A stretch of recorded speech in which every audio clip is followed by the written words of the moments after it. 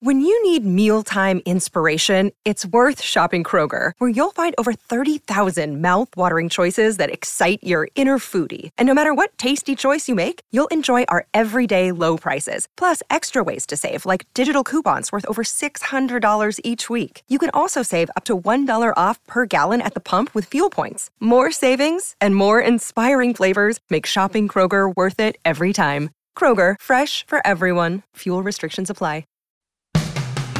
Today on Something You Should Know, what's better at stopping a cough, codeine or chocolate?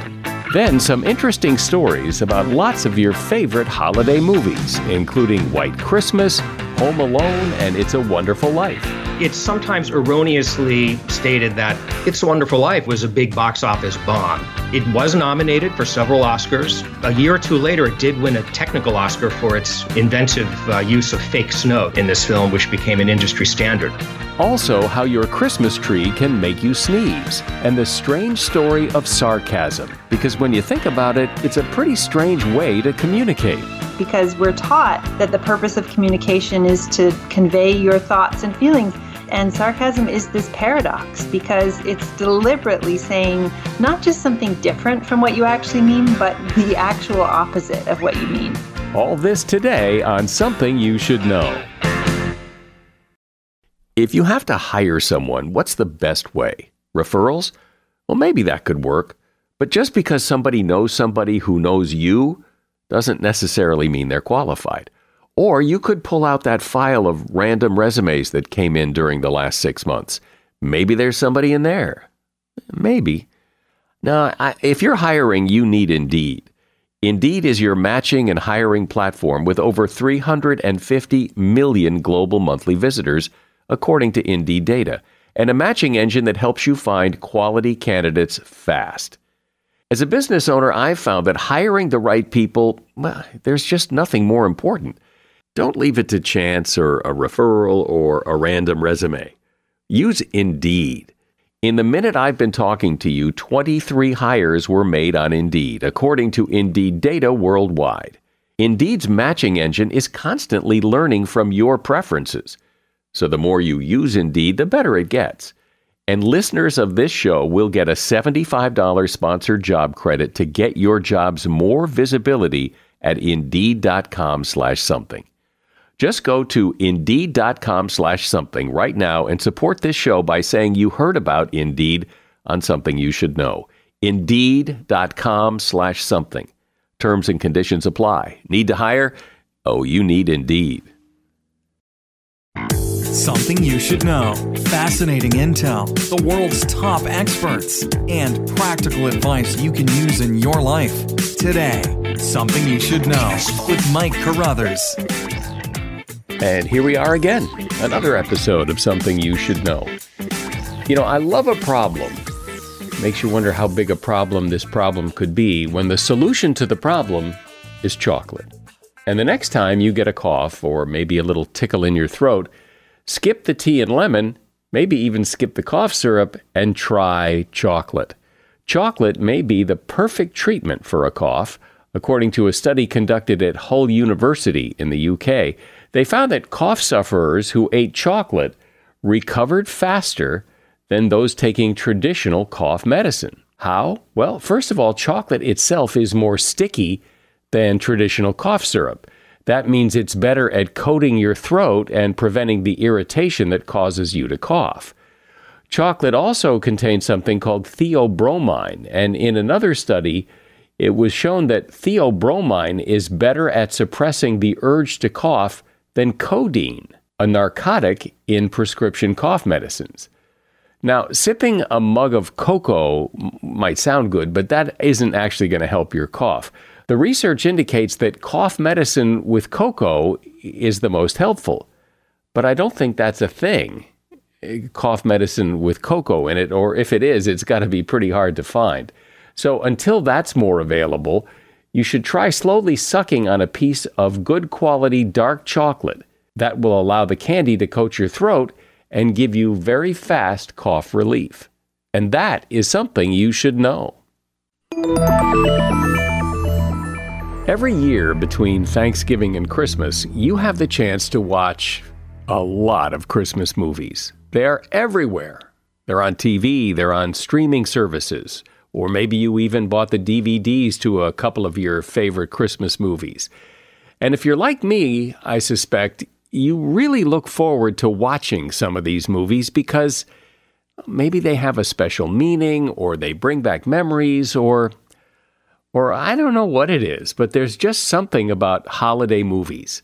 Jeremy Arnold is a film historian, commentator, and author who, along with Turner Classic Movies, has released a great book called Christmas in the Movies, 30 Classics to Celebrate the Season. And he's here to talk about some of the backstories and some of the interesting little facts about some of your favorite holiday movies. Hi, Jeremy. Welcome. Thanks, Mike, for having me. Great to be here. So what do you think it is about Christmas movies, particularly the real classic Christmas movies? What is it that makes them so universally appealing?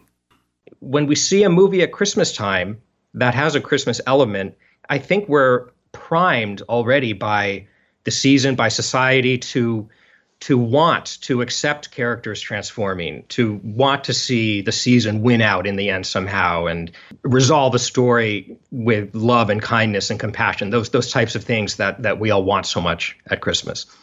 So one of the things, in fact, I was just talking about this with someone the other day, that there are movies that are considered Christmas movies that, in my view, aren't really Christmas movies, like Die Hard. Okay, Die Hard has become a Christmas movie in many people's opinion, but I don't think of it as a Christmas movie just because, it's violent and people get shot and die and things blow up. I mean, it's not very Christmassy in the traditional, warm, gushy, Christmassy sense. Well, I would push back a little bit against that. I do defend Die Hard as a Christmas movie. The reason I think Die Hard is a Christmas movie is because it's an action film that takes conventions of Christmas movies and transforms them into action variations. And Die Hard, it's an action film with violence and killing and so forth, but it's not cruel or unpleasant. It's actually a very joyful movie. There's a scene where the thieves finally break into this vault they've been trying to open for half the film. And the way the movie presents it, it's as if they're opening the world's biggest Christmas present.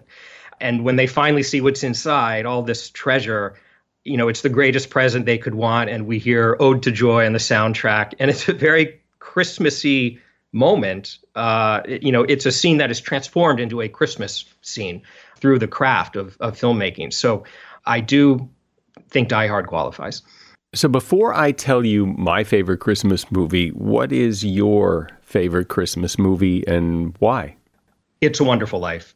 That might be a rather obvious choice, but, it really holds up. And I think for me, it comes down to, well, first of all, the level of craftsmanship. I mean, Frank Capra was one of the top directors in Hollywood at the time, and it's just a beautifully made film.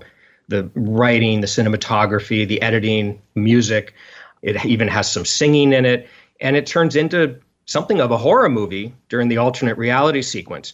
And that is important because it speaks to the idea that Christmas time is not just about the positives. It's also about negatives. We all feel, to varying degrees at some point, despair, despondence, wistfulness, reflecting on loved ones who are no longer with us, to time of reflection and taking stock. And Christmas movies that do explore the so-called dark side of the holiday are quite honest. And it has a joyful ending, It's a Wonderful Life, but there's an awful lot of trauma along the way for the characters and the audience even. I do think that has made it really hold up. And yet it wasn't much of a hit when it came out, right?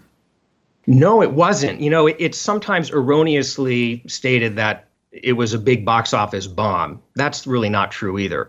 It just didn't do that well. And it was a last minute decision to release it in December 1946 at Christmas time. It was only because the studio's planned Christmas release, Sinbad the Sailor, ran into some delays and they needed something to fill the slot. It's a Wonderful Life wasn't supposed to open until January 1947. And in fact, that is when it went wide. Might sound strange, but they didn't really look at Christmas elements in movies dictating release as as strongly as we do today, where it's really now an industry. It was nominated for several Oscars. A year or two later, it did win a technical Oscar for its inventive use of fake snow. They invented a new type of snow to use in this film, which became an industry standard for several decades. But it was really in the 70s and 80s when it started showing on television ad nauseum that audiences rediscovered it and rescued it from oblivion. And when you watch that movie, in those scenes that show the main street of Bedford Falls, that's a set, right? And they made that set for that movie. Indeed, they did. It was one of the biggest sets ever built for a Hollywood picture at the time. It was extremely big. When Jimmy Stewart is running through the snow at the end, Capra is really showing off his great big set. It was built in a studio ranch facility in Encino, north of LA. And it was shot in the summertime, and much of the film was shot on 90-degree days, which is actually a pretty good endorsement of the fake snow that they used because it looks quite real. Well, it's interesting that you say that many of the scenes were shot on 90-degree days, because when I look at that movie, when I see him in the snow and on the bridge, I can feel the cold. I can feel how cold it is, and yet you're saying that it probably was 90 plus degrees.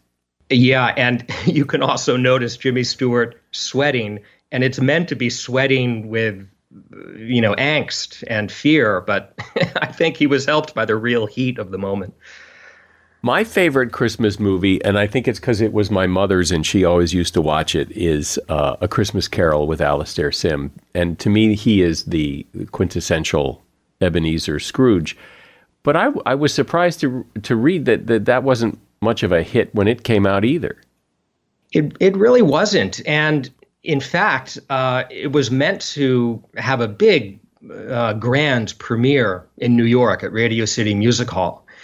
And when the organizers of that event finally actually saw the film, they saw that it was so bleak and really it turns into a horror movie, even more than It's a Wonderful Life at a certain point, that they just thought they couldn't really, tote it as a Christmas movie. And so they canceled that premiere. I guess it just had a more ordinary premiere somewhere else.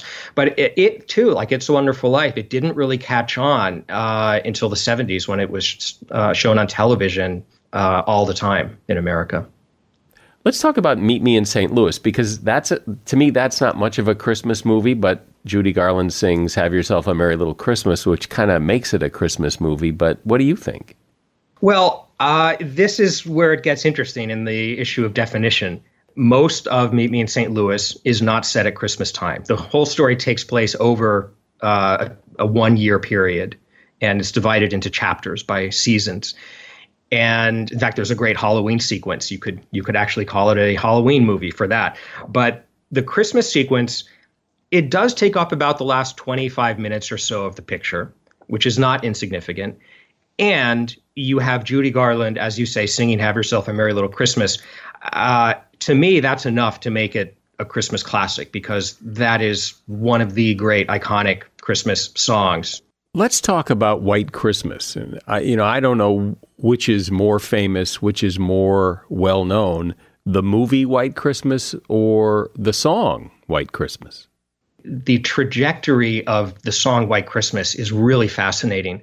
It was first introduced in Holiday Inn. Well, I mean, it had first been introduced to the public a few months before, on Christmas Day 1941, when Bing Crosby performed it on the radio. And then in 1942, he sings it in Holiday Inn to Marjorie Reynolds. And the way it's presented is as a romantic ballad. It's linked to romance and love. Sure, the lyrics still have wistfulness and longing and nostalgia in them, but it's presented through a romantic prism.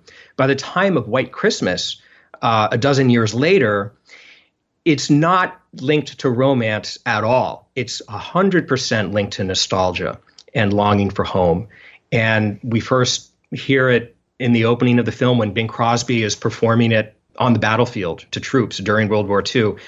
And then at the end of the film, it's performed again in a stage setting to an audience in the film of veterans who presumably were even in the opening scene during World War II. And so you have layers of nostalgia. It's almost a meta quality, because you have veterans in the 50s hearing the song and remembering hearing it during World War II in the 40s when it made them think of their home life. So now they're sort of remembering all of that at once.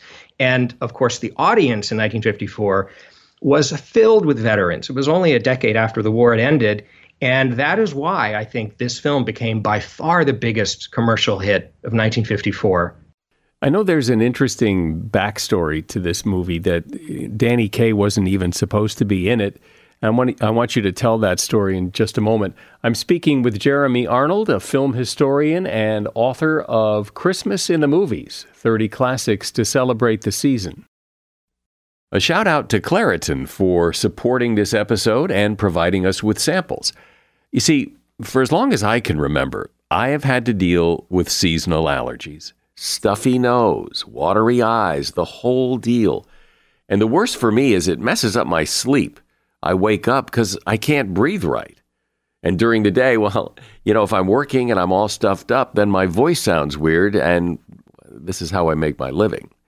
Luckily, for those of us who live with the symptoms of allergies, we can live Claritin Clear with Claritin D. I use it, and if you struggle with allergies, you should too. Designed for serious allergy sufferers, Claritin D has 2 powerful ingredients in just one pill that relieve your allergy symptoms and decongest your nose so you can breathe better. I've been using Claritin D for years because, it takes care of the problem. Ready to live as if you don't have allergies? It's time to live Claritin Clear. Fast and powerful relief is just a quick trip away. Find Claritin D at the pharmacy counter. Ask for Claritin D at your local pharmacy counter. You don't even need a prescription. Go to Claritin.com right now for a discount so you can live Claritin Clear. Use as directed. This episode is brought to you by Snapple. Welcome to the Snapple Market Auditory Experience. Close your eyes. Imagine you're walking into your neighborhood store. You make your way to the back and reach for your favorite Snapple flavor. You can't wait. You take a sip. Whoa, that's a lot of flavor. What flavor are you holding? Now open your eyes and check out Snapple.com to find ridiculously flavorful Snapple near you. So, Jeremy, talk about the casting of White Christmas and how Danny Kaye got to be in the movie. White Christmas was conceived as a way to reunite Fred Astaire and Bing Crosby in a loose reworking of Holiday Inn. But Fred Astaire declined, and Bing Crosby at first declined as well before he changed his mind. And in the meantime, they offered the Fred Astaire role to Donald O'Connor. O'Connor agreed to do it, but just before production, he became ill because he contracted something called Q fever from working on all these Francis the Talking Mule movies. He actually got this disease from the mule. And so he was replaced by Danny Kaye. And since it was the last minute, Danny Kaye was able to ask for and receive quite a hefty bonus check because the studio needed to start production immediately. So that worked out well for Danny Kaye. And of course, Donald O'Connor did recover, thank goodness. Let's fast forward a couple of decades, several decades, to Home Alone. I mean, there's a movie that came out, as I recall, it was a hit when it came out. It's still very popular. People love to watch that movie. What do you think is the magic of Home Alone? The magic of Home Alone, I think, is the line it skirts between realism and fantasy. You see this so often in Christmas movies. You see it in Miracle on 34th Street. You see it in A Christmas Carol, It's a Wonderful Life, which has this fantasy sequence in it. And as sort of this air of magic about it from the very beginning, where we, see angels in heaven talking about George Bailey. Home Alone has fantasy in the way that the Macaulay Culkin character is fending off these dim-witted burglars through a bunch of, hilariously cartoonish and brilliant set pieces where he uses the house as a weapon. In fact, Home Alone is kind of like Die Hard in a house with a kid. We get to know all the rooms of this house. We get to know how all the architectural features of this house can be used as a weapon in a comic way. And it actually, you could say, is almost as violent as Die Hard. It's just done through totally cartoonish violence where, we actually do feel the pain, but it doesn't repel us because it's able to stay in that world of comedy so strongly. And I also think that, like A Christmas Story from several years earlier, it takes us on a journey through a child's perspective. And that makes it a strong Christmas movie. There actually aren't a lot of holiday movies that really are centered on kids. I just watched Elf with my boys the other night, and I love that movie. I like Will Ferrell. I like Bob Newhart. But there's something more I can't quite put my finger on. It's magical. It's the innocence of it is just real special. Well, yeah, I think the innocence of it is in there, and that's very appealing, but it's tempered with comic cynicism. The James Caan character, his father, not wanting anything to do with this view of the world and of Christmas time. And of course, he transforms. Transformation is a big part of the history of Christmas movies, thanks to Charles Dickens, I think. It also combines fantasy with reality. I mean, we're in the North Pole and we see elves and Santa, and we're in New York City where it's presented realistically. But in the end, the innocent sort of child-centered excitement of Christmas, that kind of outlook on Christmas wins out. It's also just funny. I mean, it's great script, brilliantly played by the actors, and that is the first takeaway that any audience, I think, would take from that film. It's just how funny it is.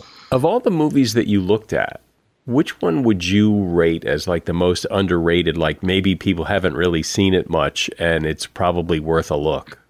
The one that first comes to mind is my second favorite Christmas movie, and that's Remember the Night. Now, this is a film that is known to real classic movie aficionados. Why it's not known more widely is beyond me, because it stars Fred MacMurray and Barbara Stanwyck, who, of course, would co-star in Double Indemnity 4 years later. Which is widely known, very different film. But it is so funny and heartfelt. He plays a New York prosecuting attorney who is prosecuting Barbara Stanwyck on a shoplifting charge. Christmas time is coming, so the judge delays the case till after the holiday. And when he realizes that she's going to spend Christmas in jail, he bails her out of compassion.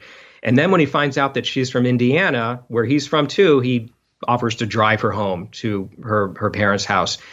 She has horrible parents and a horrible house. He has lovely parents and a lovely, warm house. And so he invites her to his house, and they slowly start to fall in love. But after the holiday, he's going to have to still prosecute her. So what's going to happen? It's a story that really blends romance and comedy and drama really well. And it's a real hidden gem. And it's not hard to find. Every year I start to watch Christmas Vacation because I remember it as being very funny. And every year that I watch it, it just doesn't seem as funny as it used to be. I don't know why. I would hazard that is a film that is particularly enhanced when you see it with an audience, because it's that kind of humor and it's infectious. And there's a lot of stupid humor in there.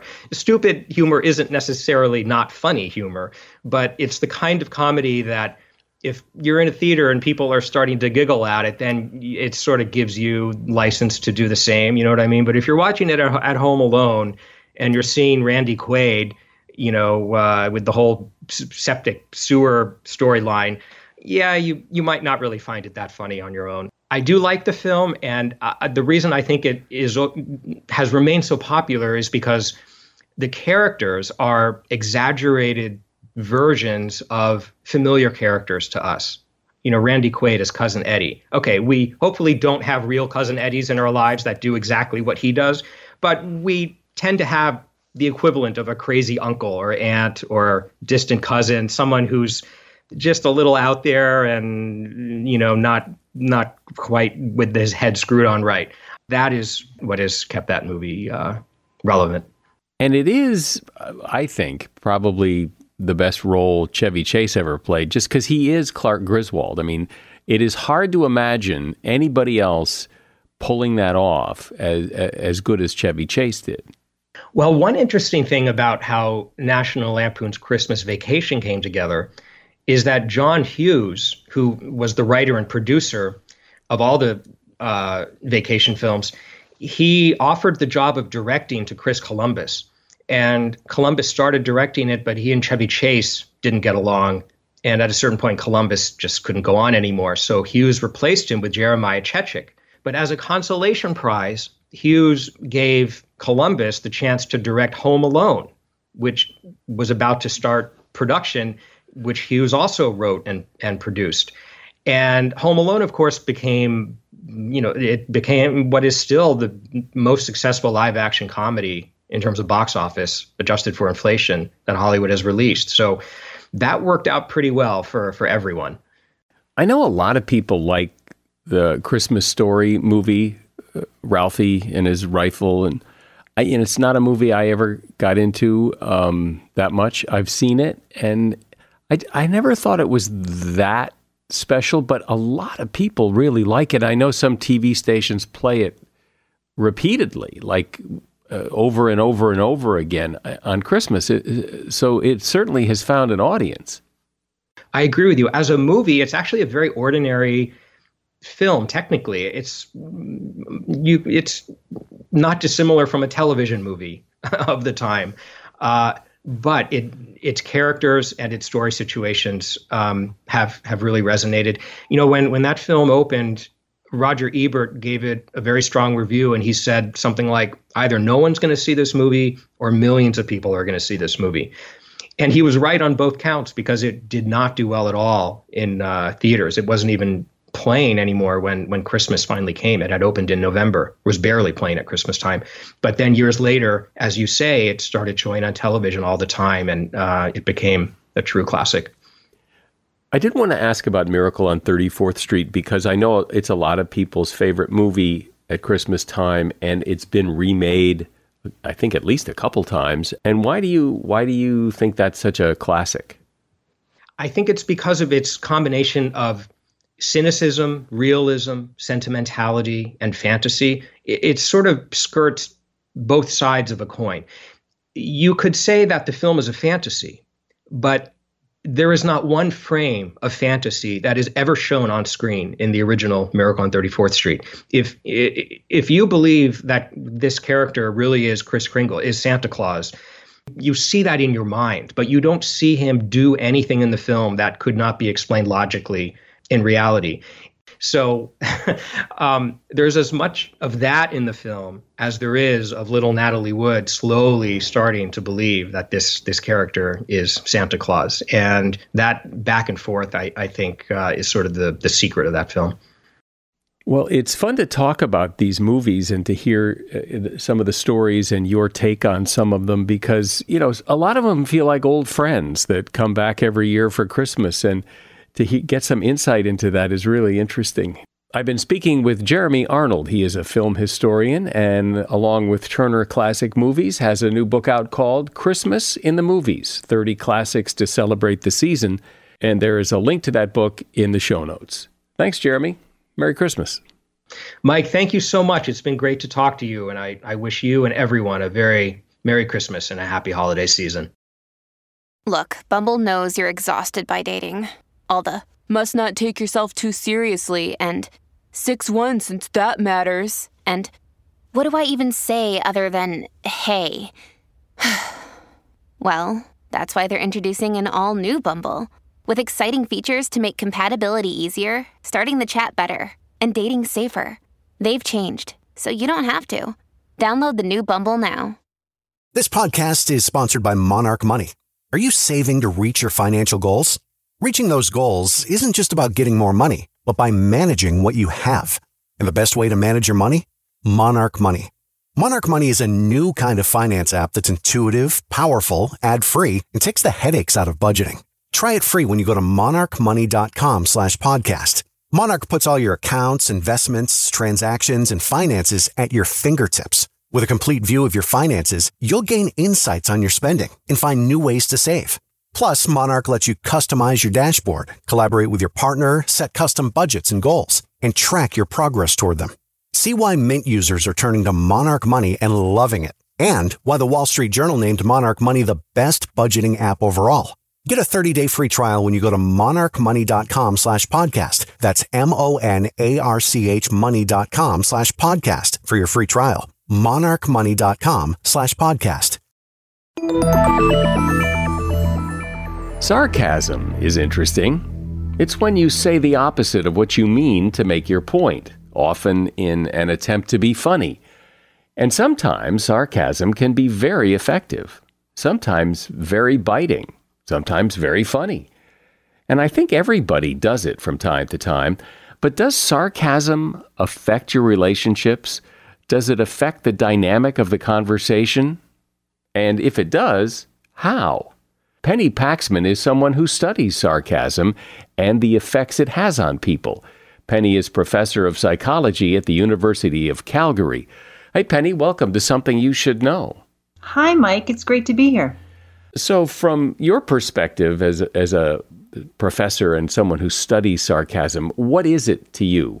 Yeah, so sarcasm is a form of figurative language.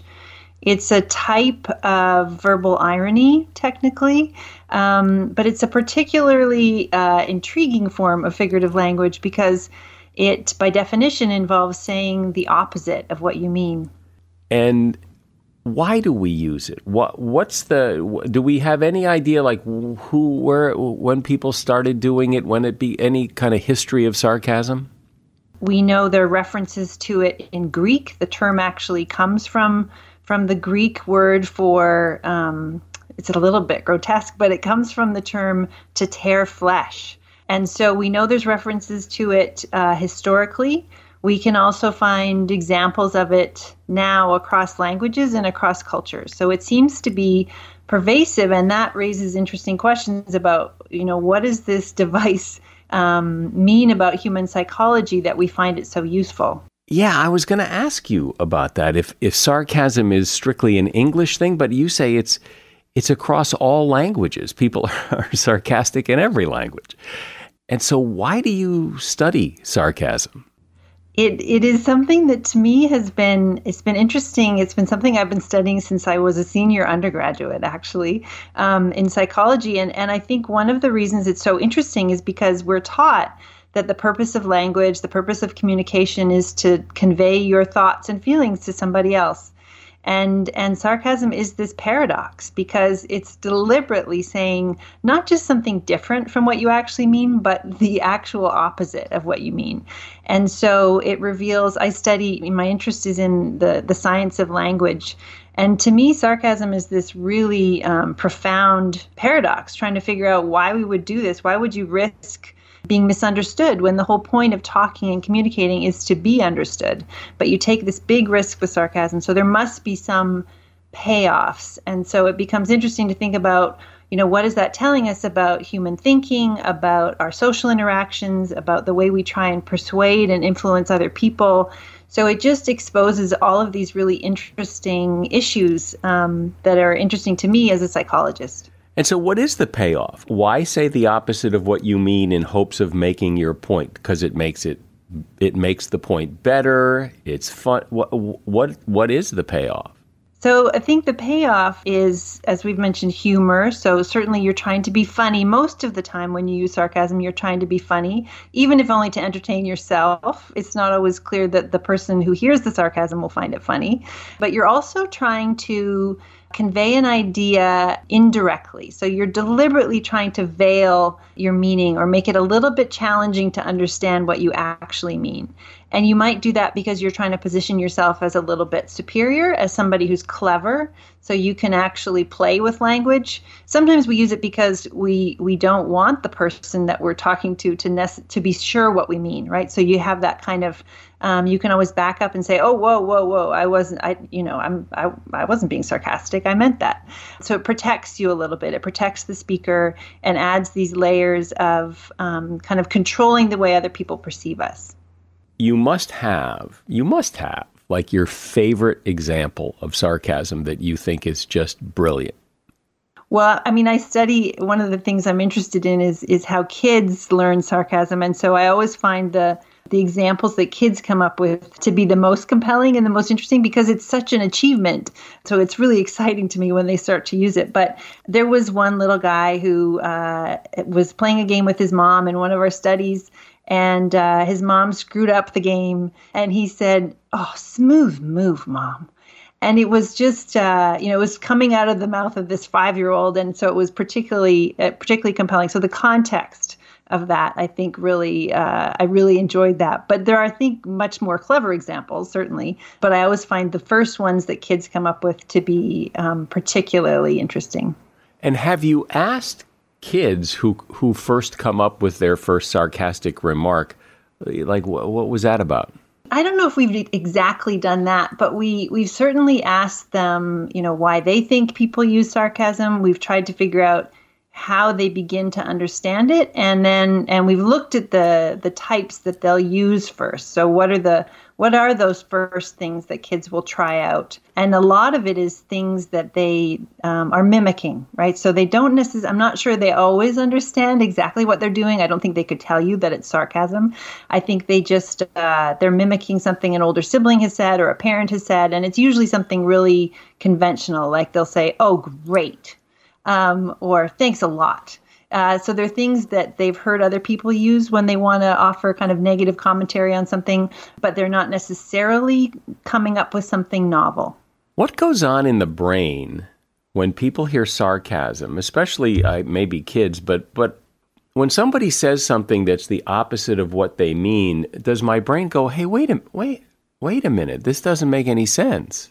Yes, the short answer is yes, it does. So we have some really interesting ideas about how sarcasm is processed in the brain, in part from studies with people who've had damage to specific parts of the brain, either through stroke or some other kind of trauma. So they lose function in a particular part of the brain. And one of the things you sometimes see in patients is that they really struggle to, while they might have their vocabulary seems intact and they can understand sentence structure, they struggle with that kind of humorous social language like sarcasm. And so that's an important source of information because that's telling us that part of the brain is probably linked to that ability to detect sarcasm. And so it seems that there are several areas that need to be engaged. So there are certain, we could talk about the neuroanatomy, but there are certain parts of the brain that are engaged. But I think one of the key things is that it is something that requires some extra processing because you're not just sort of listening to the words and processing the meaning, which is what you're normally doing when you understand language. You're also going to the additional step of thinking about what exactly does the speaker mean and why would they have said that? And so then you start to need parts of the brain that help you take the perspective of someone else or have insights about someone else's mind and their attitude and what they're really trying to convey. So it's quite effortful. Which makes you wonder why we do it in the first place. You know what I really hate is when somebody is being sarcastic, but you're not really sure if they are. Like, well, it could go either way, and I don't know what to do with this. I mean, I had an email yesterday where I had to write back to the person because they took what I said sarcastically, and I really didn't mean it sarcastically. And I thought, oh my gosh, I'm a researcher who studies sarcasm, and I can't even use it properly, or I can't even be clear with people what I mean. So no, there's a lot of ambiguity. It is very challenging to figure out, especially if you don't know the person who's speaking, if you're in a context like email or text where you don't have those extra cues, you don't have facial expression or tone of voice, and it's hard for kids until they're quite old. So it is a bit mysterious why we would do that. And so it I think provides a clue that there's this hope of this kind of payoff, like if it works, this person not only will know what I mean, but they'll have enjoyed it, right? Maybe they had to work a little bit harder to figure out what I meant, but they will be in on the joke and will be sharing this joke. And there is evidence that there's kind of a social bonding function, right? So kind of that adage, like you only tease the ones you love. There does tend to be more teasing and sarcasm in close relationships. And the idea is it's building stronger bonds and also allowing you to kind of perhaps like jab and jest with someone in a slightly softer way than if you did it directly. When people are labeled as sarcastic, it isn't a compliment. You know, oh, Bob's so sarcastic. I mean, it's a negative description of someone because they can't ever just talk normal. They're always being sarcastic. Although it's interesting because there were some data last year from someone had looked at dating profiles and found that there were a remarkable number of dating profiles where people, you know, as they listed their traits, they listed that they were sarcastic. And so that to me was really interesting because I thought, well, clearly it's got some positive connotation. There must be something that they're signaling by adding that trait to their personal description. And it's probably that it suggests that you can joke, right? That you are someone who can dish it out and, maybe entertaining to talk to. But you're right. Most people would not want to be labeled as super sarcastic, although there are some people who would. And there's some differences along gender lines. So we tend to find that men are more comfortable saying, yeah, I'm sarcastic. And it's a little bit less likely for women to report that they feel comfortable with that description. And are men more sarcastic than women?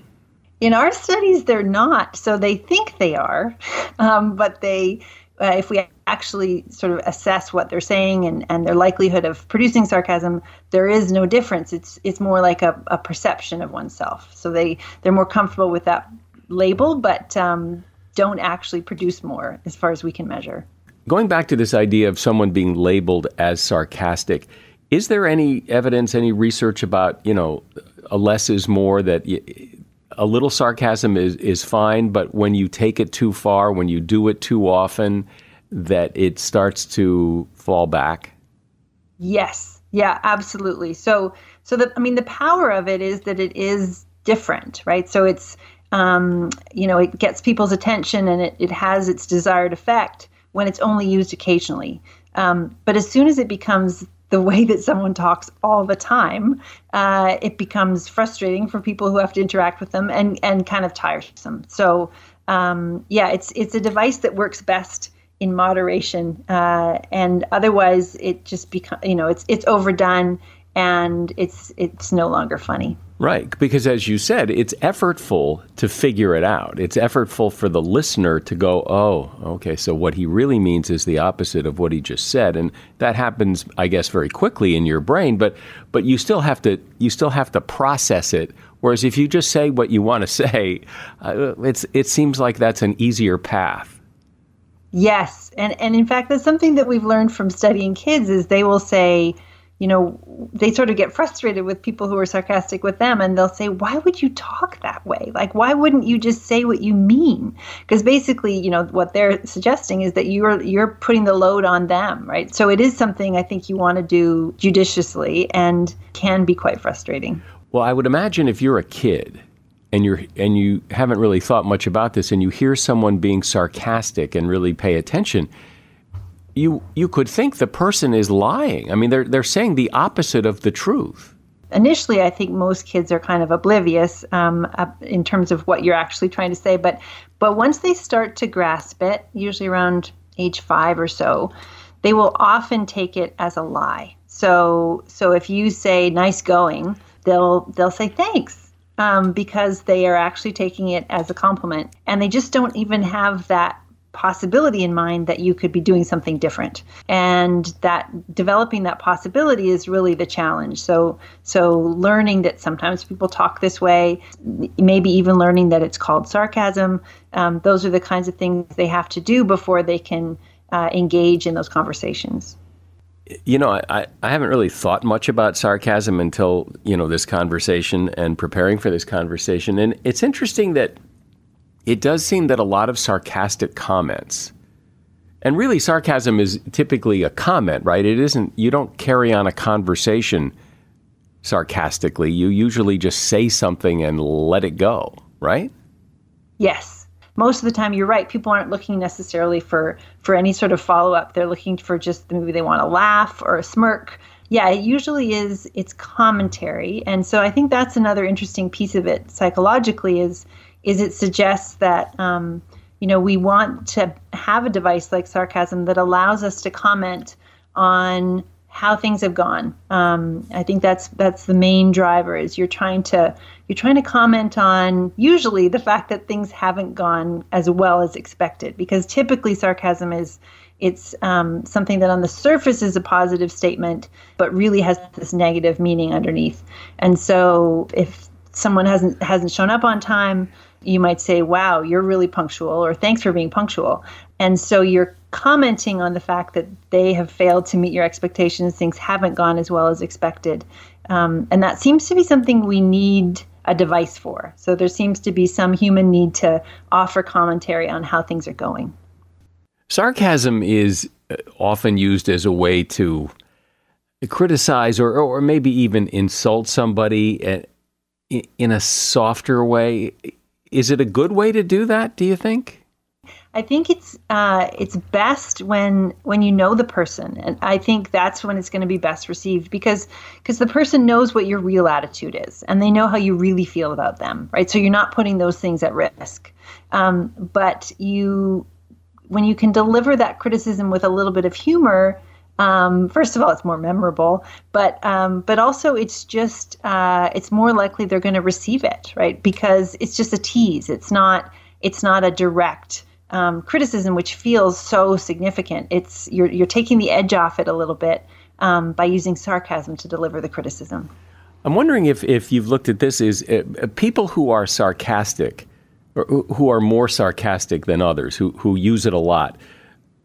Does it then run in the family? Do the kids grow up being kind of sarcastic-y like mom and dad were, or not? It does run in the family. So we found that if mom and dad, or mom and mom, whomever, if the parents are using more sarcasm in their conversations, the family dialogue, we'll see kids starting to use it earlier and using it more often. So, and the same is true older sibling to younger sibling. So it does run in families. And it's hard to say whether that's kind of a personality thing that also runs in the family, or if it is more just that's kind of a style of talk that's been picked up and has persisted in the family. There's a lot we still don't know about, what personality types are most likely to be sarcastic, because there certainly is variability across people, and there's definitely variability within families.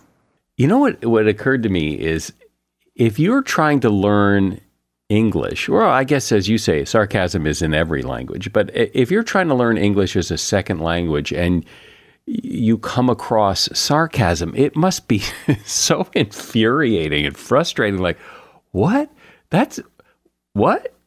If you talk to people who are learning a second language, and either as a child or as an adult, they often comment on the fact that the thing, they've got the vocab down, they're feeling good about their ability to generate sentences and to be fluent. But the thing that they still struggle with at the end of the day, the thing that's the hardest to grasp is the sarcasm of this other language, and to be able to use it effectively and to be able to pick it up. And so that's really interesting that this is like this one aspect of language, and something we kind of use unconsciously and as adults get pretty adept at decoding, would be so challenging, right? It is kind of like the final frontier for a language learner, is to be able to grasp the sarcasm and the humor of this new language that they are struggling to understand. And so you hear that from people who teach, English as a second language, that's the final lesson, right? If you can get sarcasm detection, then you're truly proficient. Well, language is one of my favorite topics to discuss. I love how the English language works and how it changes. And yet I've never really had a conversation about sarcasm, particularly with someone who studies sarcasm. Penny Paxman has been my guest. She is a professor of psychology at the University of Calgary, And she has a free coloring book for kids to help them understand sarcasm. And you'll find that coloring book for free at childresearchgroup.ca. And I'll put that link in the show notes. Thanks, Penny. I've really enjoyed it. It's been a lot of fun, and I mean that sincerely. I'm not being sarcastic. Okay. No, I really appreciate it, Mike. Great to talk to you. There's nothing like taking in that aroma of a freshly cut Christmas tree in your house this time of year. But after a few weeks, the mold count on that tree starts to skyrocket, which could trigger a flare-up of allergy symptoms for you. Researchers at the American College of Allergy put evergreen trees to the test and found that mold counts hovered around the normal range for the first 2 weeks. But after day 14, they went up as much as 8 times higher. Mold starts to grow on needles, the branches, and the trunk as soon as a cut tree starts to decay. And if you start to experience those symptoms, scratchy throat, itchy eyes, fatigue, whenever you're near the tree, it's time to get rid of it. And that is something you should know. Do tell your friends about this podcast. Since you like it, I suspect they would like it too, and I would appreciate you spreading the word. I'm Mike Carruthers. Thanks for listening today to Something You Should Know. The Bigger Pockets portfolio of podcasts are worthy of your investment. We're having a real conversation as real estate investors. New episodes available every day. It's important to buy where it makes money and not necessarily where you want to travel to. Bigger Pockets, On the Market, Rookie Real Estate, or Money Podcast. The purpose of flipping is to create more cash so then you can reinvest into other types of properties. The Bigger Pockets Podcast on YouTube or wherever you listen.